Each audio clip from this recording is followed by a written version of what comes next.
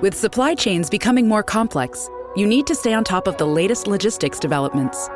So if you work with logistics, you need the Beyond the Box podcast from Maersk. It's the easy way to keep up to date with everything from digital disruption in logistics to the need for supply chain resilience in today's market. Find out more and keep ahead of the game with the Beyond the Box podcast on logistics insights at maersk.com/insights.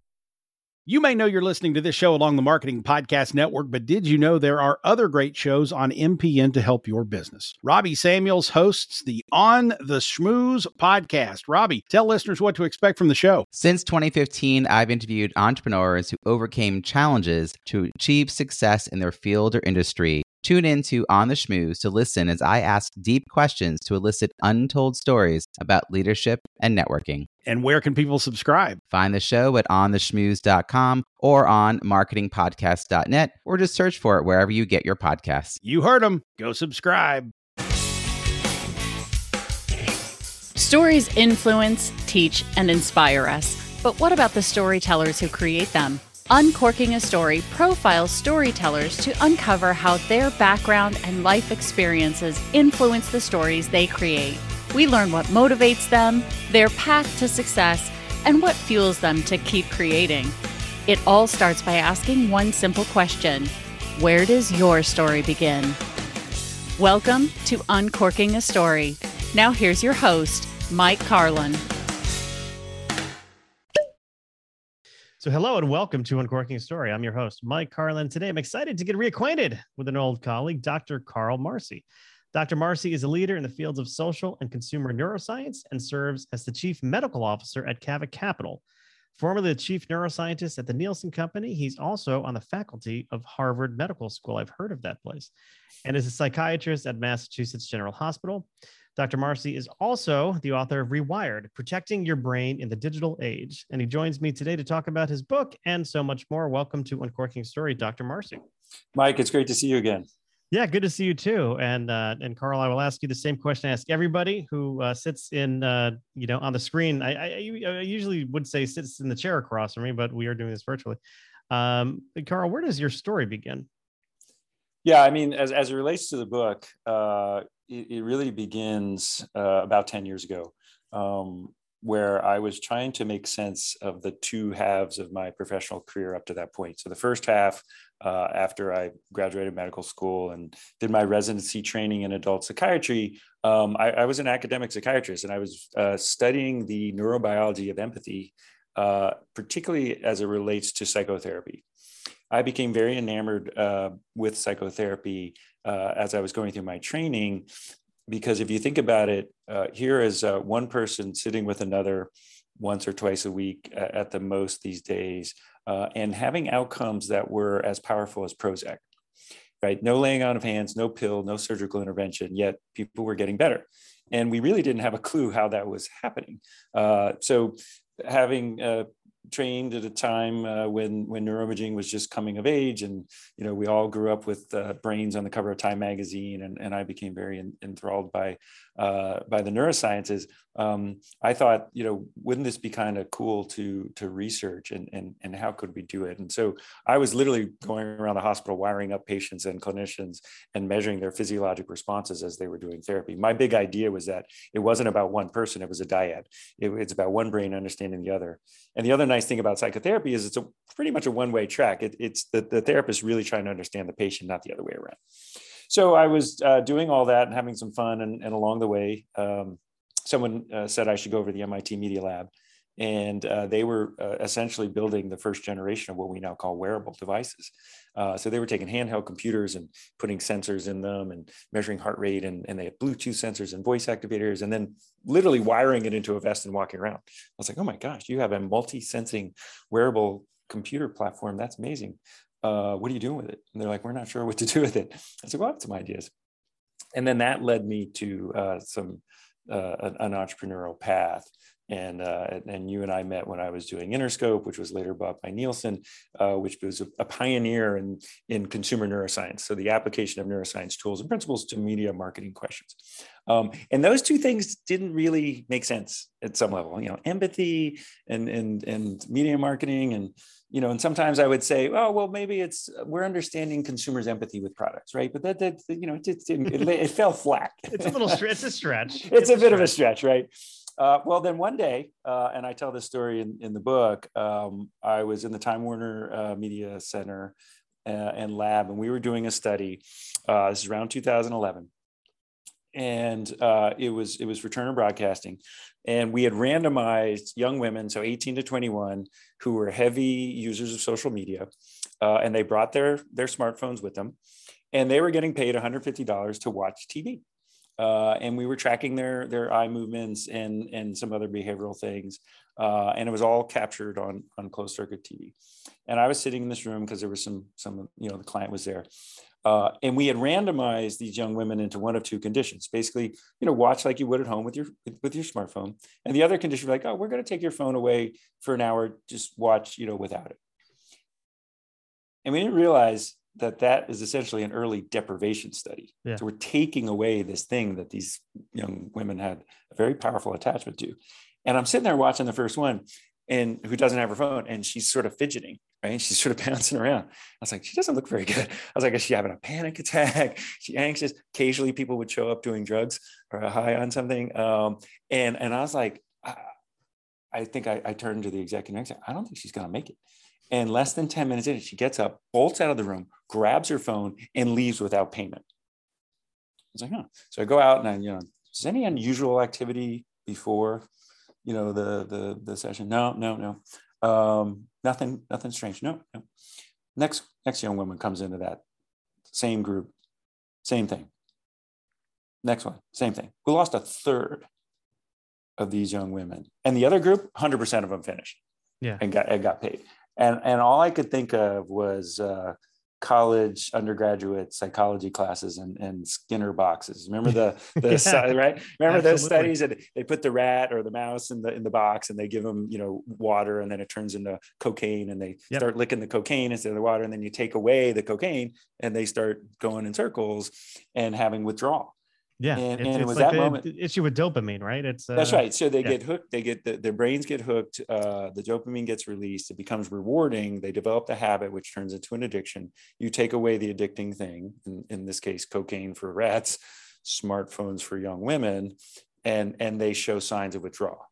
And it's physical signs, right? Heart rate goes up. They start to get agitated, and they very powerfully want to go and get more. And that was the first moment where I was like, whoa, this is not a habit. This looked to me like addiction. And maybe this was something that I could take my psychiatry lens and apply to media marketing. And maybe there was a book there.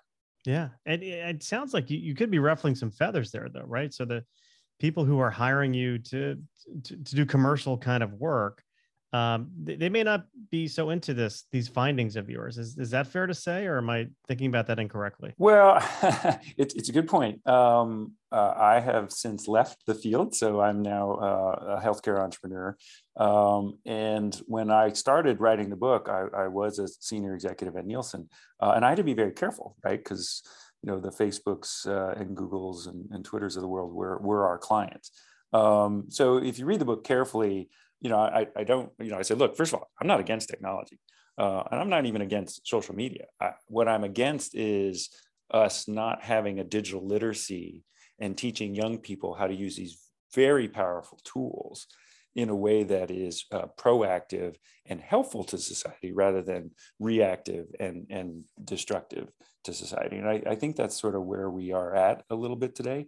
But you'll see, I'm not openly against any one technology or company. Well, it's like anything. Things in moderation are fine. But I see my kids. So my kids, I have 3 20-year-olds at home, and they grew up, they're part of this generation that grew up like with screens always around them. And they are always, whether it's TikTok, whether it's Snapchat, not so much Facebook, because, right. That's for old people. That's for the 49 plus crowd that I kind of fit into. Yeah. But they, they're always on it. And, it's like, how many likes did I get? Can you like this for me? I got to keep my streak going. Like there is this like little addictive behavior in there that, it is concerning to me, but I also look at my wife, who will sit on the couch and watch TV. And she always, like the women in your study, always has her phone in her hand, doesn't even know that she's not paying attention to the big screen in the room and that she's scrolling through social media until I call her out on it. And then she gets mad at me. But I'm like, what are we doing here? Or are we looking at, so-and-so's fake life on Facebook, or are we, watching SVU? Well, and the television is, as you know, historically was a technology that was a uniter. It brought people into one room. It brought people to watch a common set of news, a common entertainment. When I was in elementary school, I couldn't go to school on Friday if I hadn't watched Cheers, right? Because you'd be an outcast. Yeah. So look, no one is immune. And in the book, I talk about Detroit when the Model T was first introduced in 1908. And, Detroit became a test bed for this new technology, the automobile, at scale. And it was a disaster.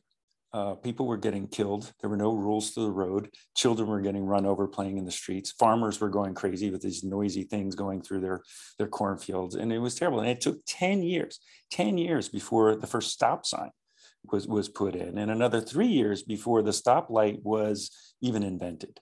And then we go on this, 100-year journey or so, a bit more, where everything got better, right? We got airbags, we got better lights, better signage, highway lights. Everything was towards safety. Until ironically 2016, when the death per mile in this country actually started to tick up for the first time in 40 years.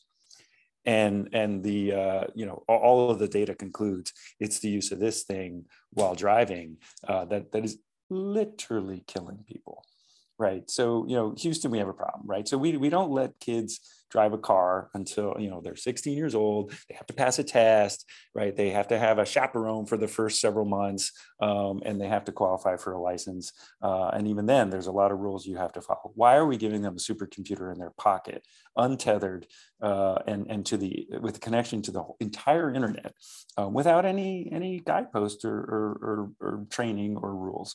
That's my concern. Yeah. So what do we do about it? Well, I think, when I first started out doing this, sort of like you said, I was thinking that this book would be as much about awareness as it was about, solving the problem. So the first two sections of the book are about awareness. I don't feel like awareness is the issue now. Everywhere I go, they go right to what do we do? What do we do? What do we do? Right. So the final third of the book is dedicated to 10 recommendations that are scientifically and empirically supported to really do one thing, and that is to support the health of our brain and our in general and our prefrontal cortex in particular. So if you indulge me, we'll talk a little bit about the prefrontal cortex. Oh, you know what? I was thinking about it this morning while I was in the shower. I was washing, the outside of my prefrontal cortex. Right. But yeah, let's get dirty with it. So, the human brain, 60 to 80 billion neurons, each one making between 10 and 20,000 connections. It's thought to be one of the most complex entities in the known universe. And what's really cool is we all have one. And most of us use it, but and occasionally, there are some. Occasionally we use it. And we could talk about whether as a society we're getting smarter or dumber, but, and I don't make a lot of guarantees in life, but I guarantee the brain your listeners start this podcast with and finish with, it's not the same brain. But key to the story and what if people take one bit of neuroanatomy away from them, and I really try to make the book very accessible for a common audience. I don't get into too much technical details, but the prefrontal cortex, as you pointed out, it's right behind our forehead and our eye sockets, and it is the largest and most interconnected part of the brain. It, although it is not an area that people think a lot about. It consumes a lot of calories. And there are evolutionary psychologists who believe it is the part of the brain that differentiates us from other hominids, right? So the reason why, we killed off Neanderthals after we, hung out and had sex with them for a while, is because we had a bigger prefrontal cortex. And that made us very social. Right. So the prefrontal cortex, among many things, I describe it in the book as the conductor in our personal symphonies. Really is what allows us to engage with the world. Right. I mean, you are when you're not doing podcasts, moderating and doing focus groups with real consumers, and you're talking to them and you're trying to engage them in a conversation. Right. And the three components of engagement are they have to pay attention. Right. You have to get them to emotionally respond to some portion of your question or the conversation for them to hold their attention. And then, you're going to ultimately get them to recall memories or lay down new memories that ultimately will change their behaviors. And that is a definition of engagement. And that's what the prefrontal cortex really helps us do and orchestrate. So imagine a world where the prefrontal cortex is under threat.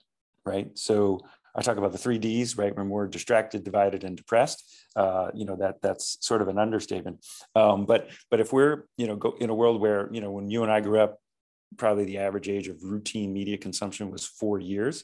Now exposure is at 4 months and routine use is 9 months. So less than a year old. We know from Nielsen data, if you go back to 2002, the average American adult consumed, roughly 40 hours a week of media. It's a lot of media. Flash forward 20 years, it's double. How do we do 11, 12 hours a day consuming media? Well, there's 2 ways we do that. One, we have found time because we now have media in our pockets. It goes everywhere we go. And the second way, as you were talking about your wife, you're sitting there consuming 2 media devices at the same time, right? The TV's on and she's on her phone. She's media multitasking. And what do we know from the media tasking literature, right? We know 2 things over and over and over again. We find the same thing. Error rate goes up, processing speed goes down, but we all do it. Why? Well, it's a little brain trick, right? When we're doing 2 things at once, we are working harder. And typically when we work harder, we are more productive. But in this case, we're not, we're less.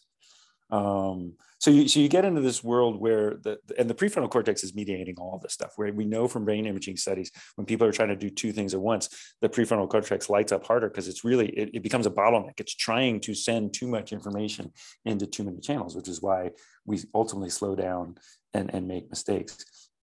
So the recommendations are really around how do you protect your brain and how do you protect your prefrontal cortex? And they run the gamut from, number one, embrace monotasking over multitasking, particularly if you want to be productive. Right now, I'm not saying, folding the laundry and listening to music is going to hurt your prefrontal cortex. But if you're a kid and you're doing your homework and you have a social media app open, that's going to hurt your grades. And if you do that enough, you're actually going to, and we know this, you're going to have less gray and white matter in your brain. And you're going to have less connectivity between different parts of your brain. And that's going to impact not only your grades, it's going to impact your ability to function socially. And the big, I think one of the big ideas in the book is that this is going to contribute in significant ways to what we're already seeing, which is an epidemic of mental illness in adolescence, right? Everything from ADHD to depression to anxiety, tragically suicide are going up, double-digit rates in a way that's overwhelming our system. And I think, all this media consumption is playing a role. Yeah. No, I had a plot point in one of my books about sort of addictive behavior around social media and how it could lead to increased anxiety and depression in some kids. And so that's something that's been sort of on my mind, and more so than just as a plot point. I mean, also as a dad, just seeing my kids, and now thankfully they're all well adjusted. They all do very well in college, but I worried. I mean, absolutely. My son would do homework all night long with his friend Ava on FaceTime, like all night. And he'd be talking to her and then he'd be doing homework and then they'd be doing whatever else they're doing on social media. And on one hand, I'm like, gosh, he could really multitask. I could never do that when I was his age. Then I'm thinking to myself, how the hell is he doing that? Like, he shouldn't be able to do that. That's not like a superpower, he should have. Well, let's talk about that, and then let's talk about social media, right? So in terms of multitasking, again, right, we just know, and one of my favorite studies goes back, 10 years, and the authors of the study they were convinced that a population of kids who grew up multitasking, they must be good at something, right? That involves multitasking. So they gave them all these different multitasks, and they were terrible. They're like, they failed at everything. And it's just like this assumption that if you do it your entire life, right? Just because there's so many things, if you do your entire life, you get better at. This is just one of them that we really don't excel at.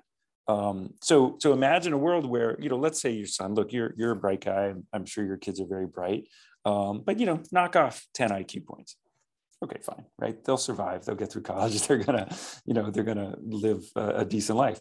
But do that across an entire population, right? And certainly do that, for that average kid who now is a little bit below average, or the below average kid who's even more below average. Factor in data that's pretty compelling, that at the lower end of the socioeconomic scale, these kids are even more vulnerable because parents are using media as a babysitter because they can't afford childcare, and then adverse life events and other things. The brain just can't handle it, and you end up with the epidemic we have now. In terms of social media itself, we now know from people leaving Facebook, right, who famously talked to journalists at the Wall Street Journal, that there was internal data showing that, in particular, young women were vulnerable to eating disorders and other bad things, and that I don't think should surprise anybody. A company that large with that many users, there's going to be issues. I think that what I try to talk about in the book, and I try to tell people about, is like, look, for a segment of the population, the exchanging news and information to people who are a long distance away, who you already have a really good connection with, is a great idea. And in fact, there's some data showing if you use it in a particular way, it actually helps with self-esteem and makes you feel better in the moment.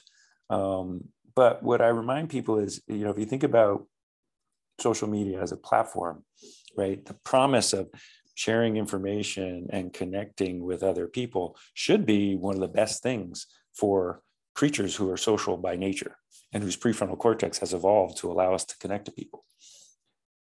But the one thing that I point out is that you look at all the data on social media, the one consistent finding is it does not increase well-being.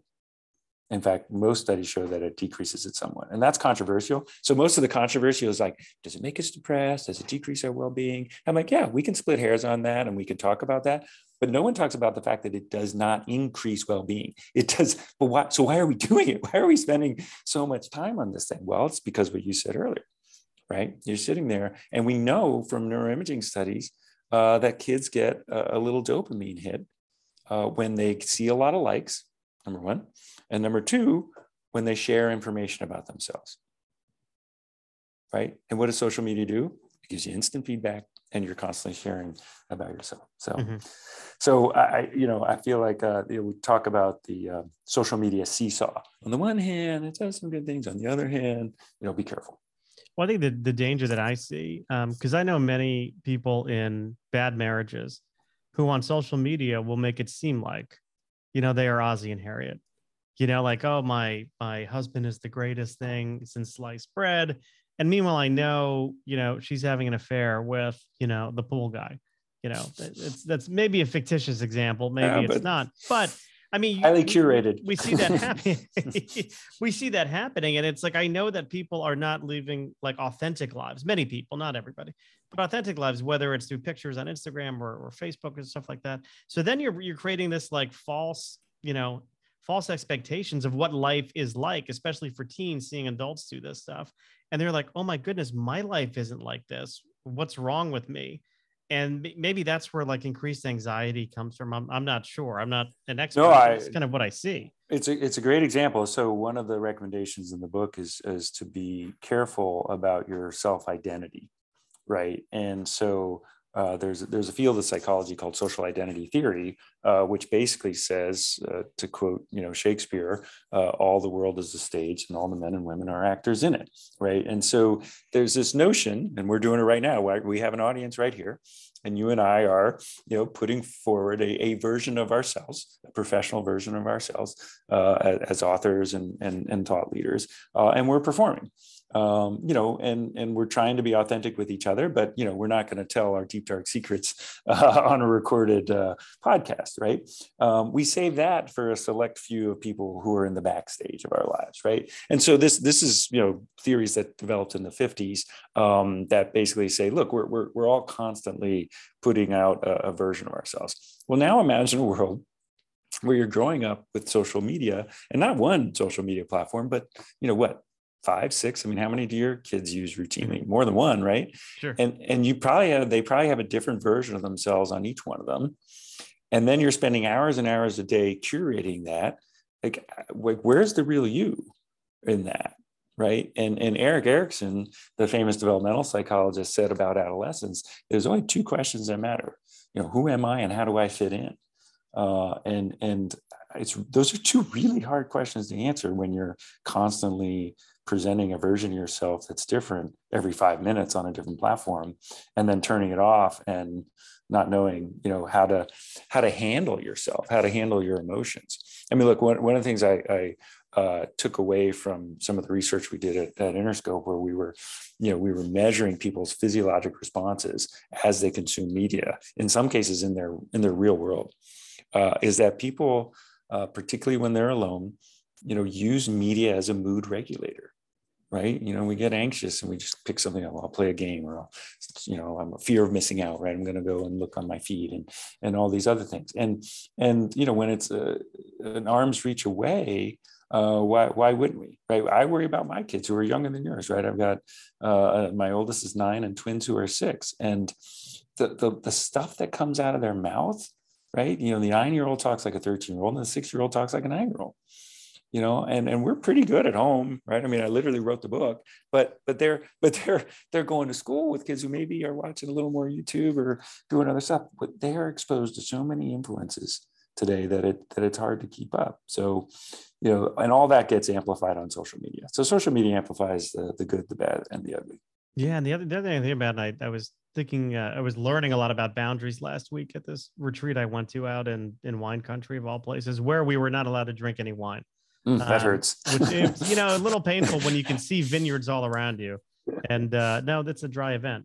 But I was learning about boundaries, as part of like personal development stuff. And there are 5 boundaries they were teaching us. There's your inner boundary, which is you're kind of reserved for your higher power, if you believe in that sort of thing, because no human could be in your inner boundary because it's unconditional love. And then there's your goods, right? Your people who have your relationships with, close relationships. Usually your spouses are in there, but not your kids, because your kids are your semis. You don't want to be too open with them. And then you have your outers, which are acquaintances, or you have your acquaintances and then your outers, people who you don't have nothing to do with. But on social media, people treat everybody, because we do spill so much of our lives, personal details.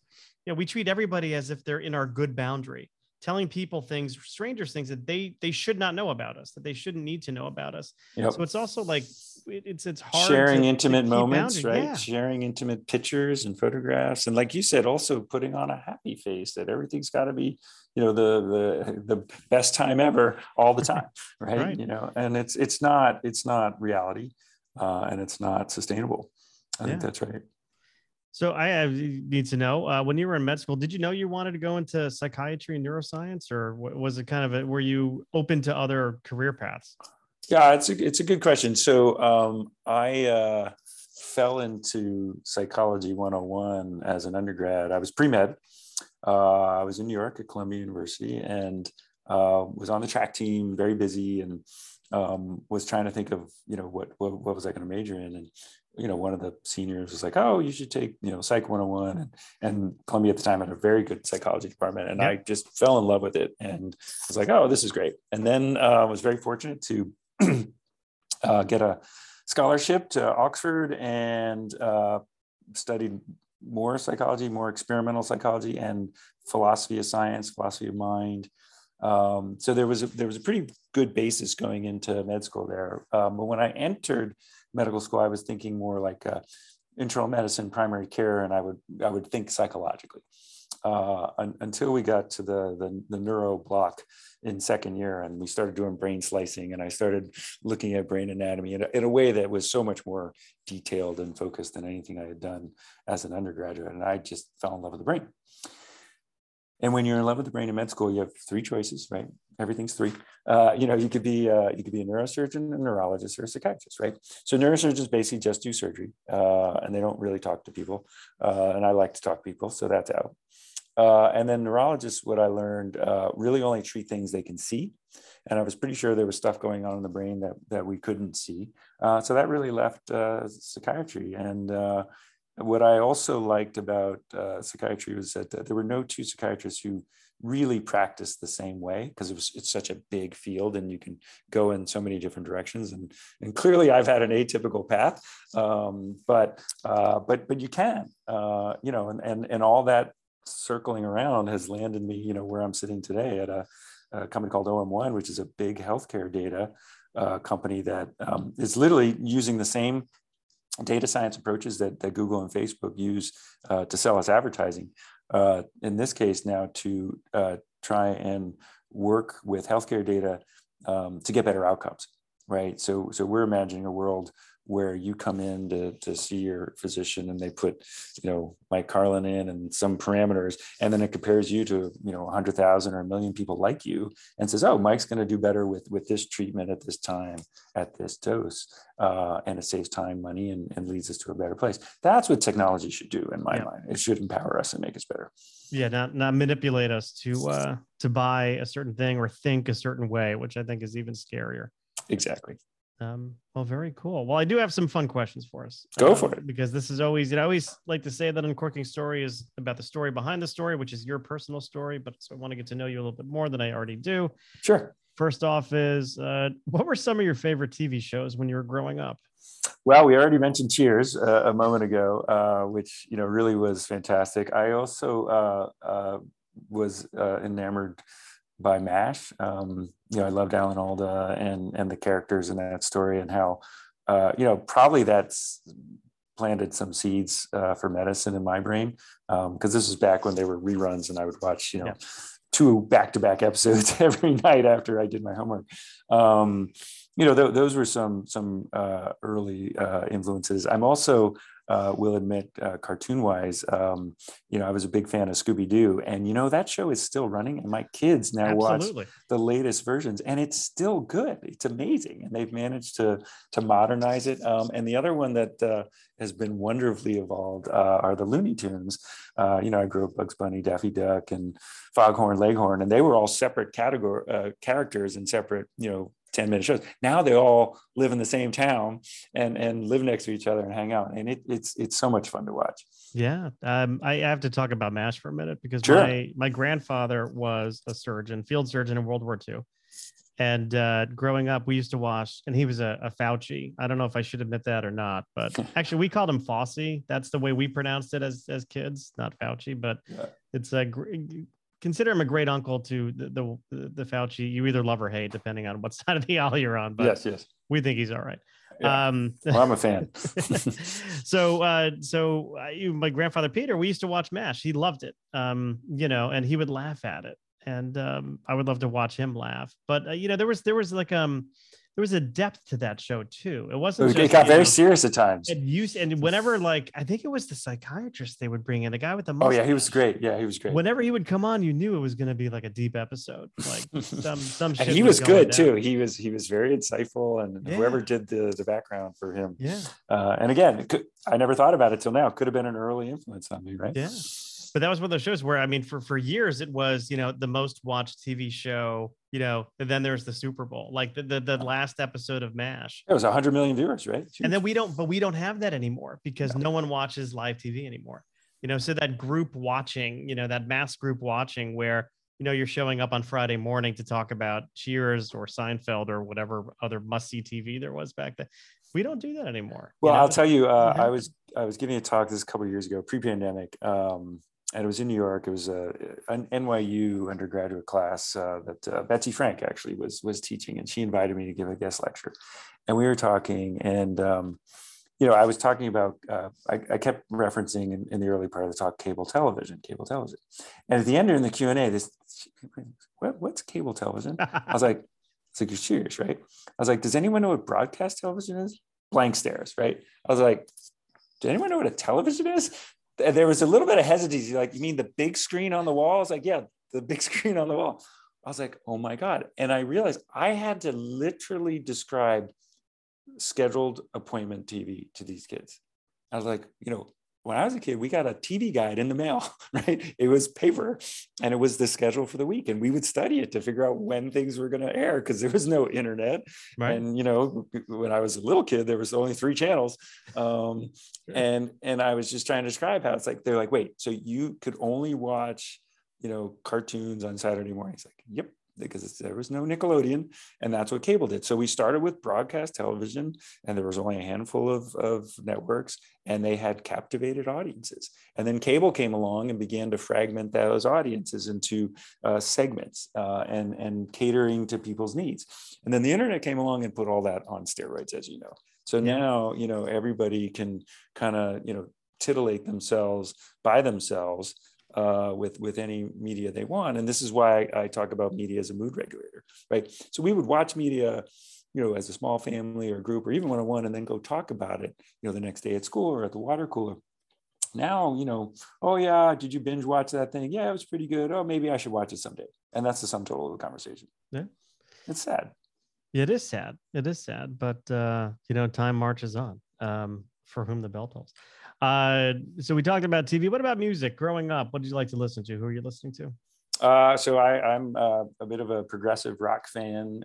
Was heavily influenced by the British invasion. I had older brothers, so we grew up listening to Elton John and David Bowie and Genesis and Rolling Stones and things like that. And and I still enjoy that kind of music. I remember some years ago getting into the neuroscience of music and how it just lights up like your whole brain, and there's this like memory bump in adolescence as your brain is going through this rewiring that every adolescent does, and it's thought that music can play a really critical role developmentally in terms of your memories, and so people kind of get stuck. So you got to be careful what you listen to from sort of like 14 to 24, because that's what you're going to listen to the rest of your life.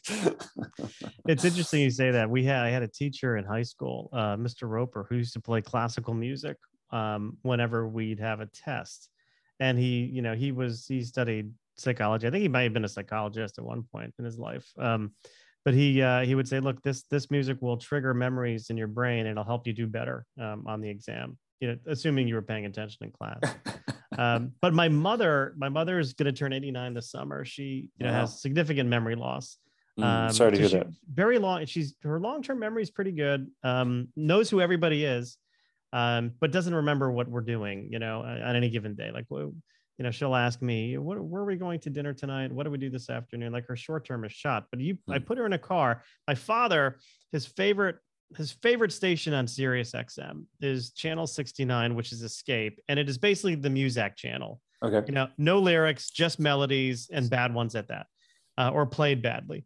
And my mother will start singing the lyrics to every song that comes on, even though she's not prompted by lyrics at all, because there are none. It's just the melodies that she hears. She knows everything. I mean, she could sit in front of a piano and play from memory.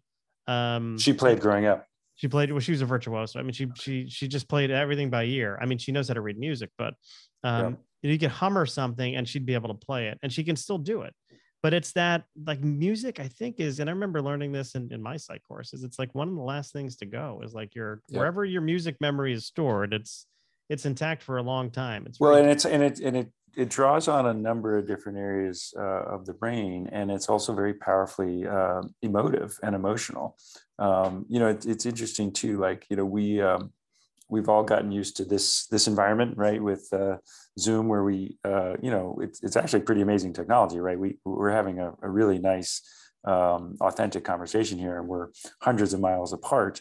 But there's a lot of information in audio channels. And if you think about music, with your eyes closed, you're visualizing. So you're using your visual cortex, you're listening. So you're obviously using your auditory cortex. You're drawing on memories if you've heard that song before. So you're using your memory centers. You're clearly having these emotional responses that are keeping you engaged, and you're paying attention, and you're co-creating in real time. That's a lot of brain power. So I'm not surprised that that's something that is preserved.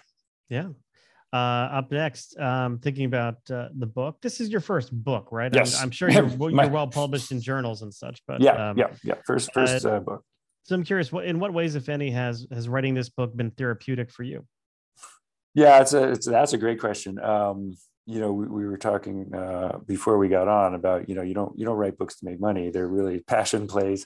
And from a therapy perspective, I really got into the habit and began to crave, having an hour and a half or even 2 hours. I would get up at 4 a.m. before everybody else got up. And what I learned, which is germane to the recommendation of the book, is I couldn't look at my phone and I couldn't check email. If I just got coffee and went right to the word processor, right, and put my head down, I could have a productive morning. If I literally just picked this thing up and looked at one little thing, I would get distracted and couldn't be productive. So that was sort of like a parallel process, right? I'm writing about this thing and I'm having the experience like, wow, like monotasking is real. Because, as writing a book requires a tremendous amount of focus. There's a lot of references in this book. So I wanted everything to be, backed by solid science. So I was doing a ton of reading and making, going through the world's literature. And I learned another thing, which is I had lost the ability to do deep learning. And it took several months before I could, sit down and read through an entire journal article at a decent pace and take away the key points. I just literally couldn't focus. And I talk about this. I don't know if it made it into the final version of the book, but I wrote about how I was like, I literally got to the point where I was just skimming headlines and maybe reading a couple sentences of an abstract and making pretend I was like keeping up with the literature. Like, who are you kidding? Like you're not doing anything. So look, I'm fully aware of the irony that I write a book about how we all have shorter attention spans than ever. That requires a long attention span. So so far, I think maybe 3 people have read the whole thing. So I'm gonna have to do a lot of podcasts. There you go. And kind of maybe along those lines, but what lessons about publishing do you feel like you learned the hard way? I learned that publishing is in the last century.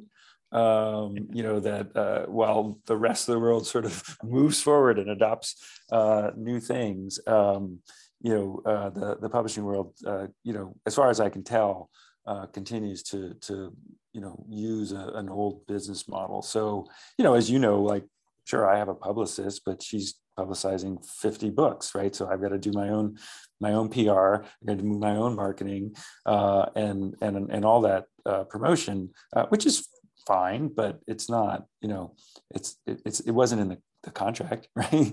Like, hey, by the way, I think the other thing I learned is, editing matters. So I remember and these are for, tips for, I guess, future writers, right? So I remember the agent who was, like a friend of a friend, came down to Harvard University Press and this other, relatively new press that was offering more money and was clearly more savvy and sophisticated. And I said, what do you think? She said, you're a first-time author. You're trying to write a serious book. I would go with an academic press. You're going to get better editing. And at the end, you're going to have a better book. And I didn't really fully appreciate what that meant because I had never written a book before until, we were going through the process. And, the senior editor was like, big picture, move this, get rid of that, cut more pages, change this. And then the line editor, the copy editor came in. And it was the most amazing experience of my writing career. I mean, he made me a better writer by orders of magnitude. And I learned a lot. I learned a lot about the book because, he would pull things forward that I had kind of buried in the background. It's like, no, this is really important. And then he would kind of temper things that I thought were super important. And I'd read it a couple of times. I'm like, oh, really? And then I was like, oh, actually, you're right. So I joke, people are like, wow, you're a really good writer. I'm like, no, I'm not. I had a really good editor. That's true. Well, the editors need something to work with, right? They need something good to work with at first. So, you can pat yourself. I give myself a little credit. There you go. Two more, and then we can wrap. Sure. How, if at all, do you feed your inner child? That's a great question. I feed my inner child through my children and through play. And I really, I made a commitment, that was maybe part of the book and maybe part of just me trying to be a good parent, that, when I'm with my kids, I'm 100% with them. And if I have to work, I'll be like, kids, I got to go work and go close the door. I didn't want them to get my divided attention. And the more I worked on the book, the more I realized that was probably a good idea. And then, so when I'm with them, I really try to mentalize with them, and I really try to see the world through their eyes. And what's so great about kids, and everybody knows this, but they, everything's new, and their reward centers just light up with such vividness to all kinds of things that we now just kind of take for granted. And the problem with the reward system in our brains is that once it gets tuned into something at a high level, whether it's social media likes or video games or compulsive shopping or narcissistic posting, it begins to tune out other things, right? And so what we know about addiction, and one of the things I talk a lot about in the book is the difference between habit and addiction, is that it begins to narrow our world. And that actually creates a negative and vicious cycle downward. So I think, children in their perspective can remind all of us that there's a lot in the natural world that is rewarding, that can be rewarding and should be rewarding, because that's how we evolved to be where we are. Yeah. And last one, if you could give words of advice, if we could Marty McFly here and go back in time and you could meet your younger self and give him some words of advice, what would you tell a younger Carl Marcy? Yeah, that's a really good question. I think I would tell a younger me as I kind of navigate midlife that don't think you know yourself as well as you think you do, because you don't. And that, the process of discovery, like I'm a curious person. I'm very blessed that I've got a curious brain. So I love to learn new things. I'm enjoying this conversation. I'm going to think about your 5 layers of boundaries and being in Napa Valley sober and thinking about how to be a better you, right? That's fantastic, right? You're doing the work. But I think that discovery has to be pointed towards yourself and how we evolve, not only as we age through relationships, but also through technology, which is really, again, to take it back to the book, the book is all about what is our relationship with technology today. Guess what? It's a pretty negative view of that, but we're not done, right? I have no doubt that the human brain is resilient enough to navigate through the onslaught of change that's coming, and it's coming, and it's going to accelerate. It's not going to decelerate. What I hope for is that we can actually do more than survive, that we can actually thrive, right? That we can begin to, as we talked about earlier, use technology in service of our needs, not try to defend against technology who's trying to, really take advantage of us in certain ways. That's what I hope for. Very good. Well, I think it's a great one to end on. The author, of course, is Dr. Carl Marcy. We've been talking about his book, Rewired: Protecting Your Brain in the Digital Age. Dr. Marcy, do you have a website? Do you have social media you want to share with everybody who may want to look up more information about you? Yeah, I'm working on the website this weekend, but it's going to be rewiredthebook.com. I'm certainly on Amazon. I've got a page there. And it's easy to find me on LinkedIn. So I encourage people to take a look at the book and reach out with questions. Very good. Dr. Carl Marcy, fun conversation. Thank you very much for stopping by. My pleasure.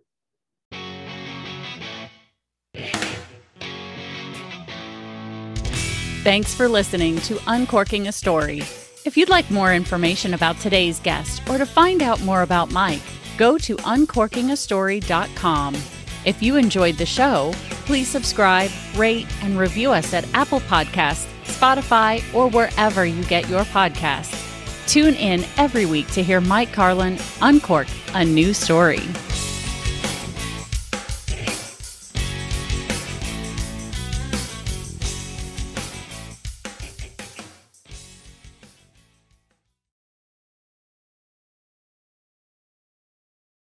You may know you're listening to this show along the Marketing Podcast Network, but did you know there are other great shows on MPN to help your business?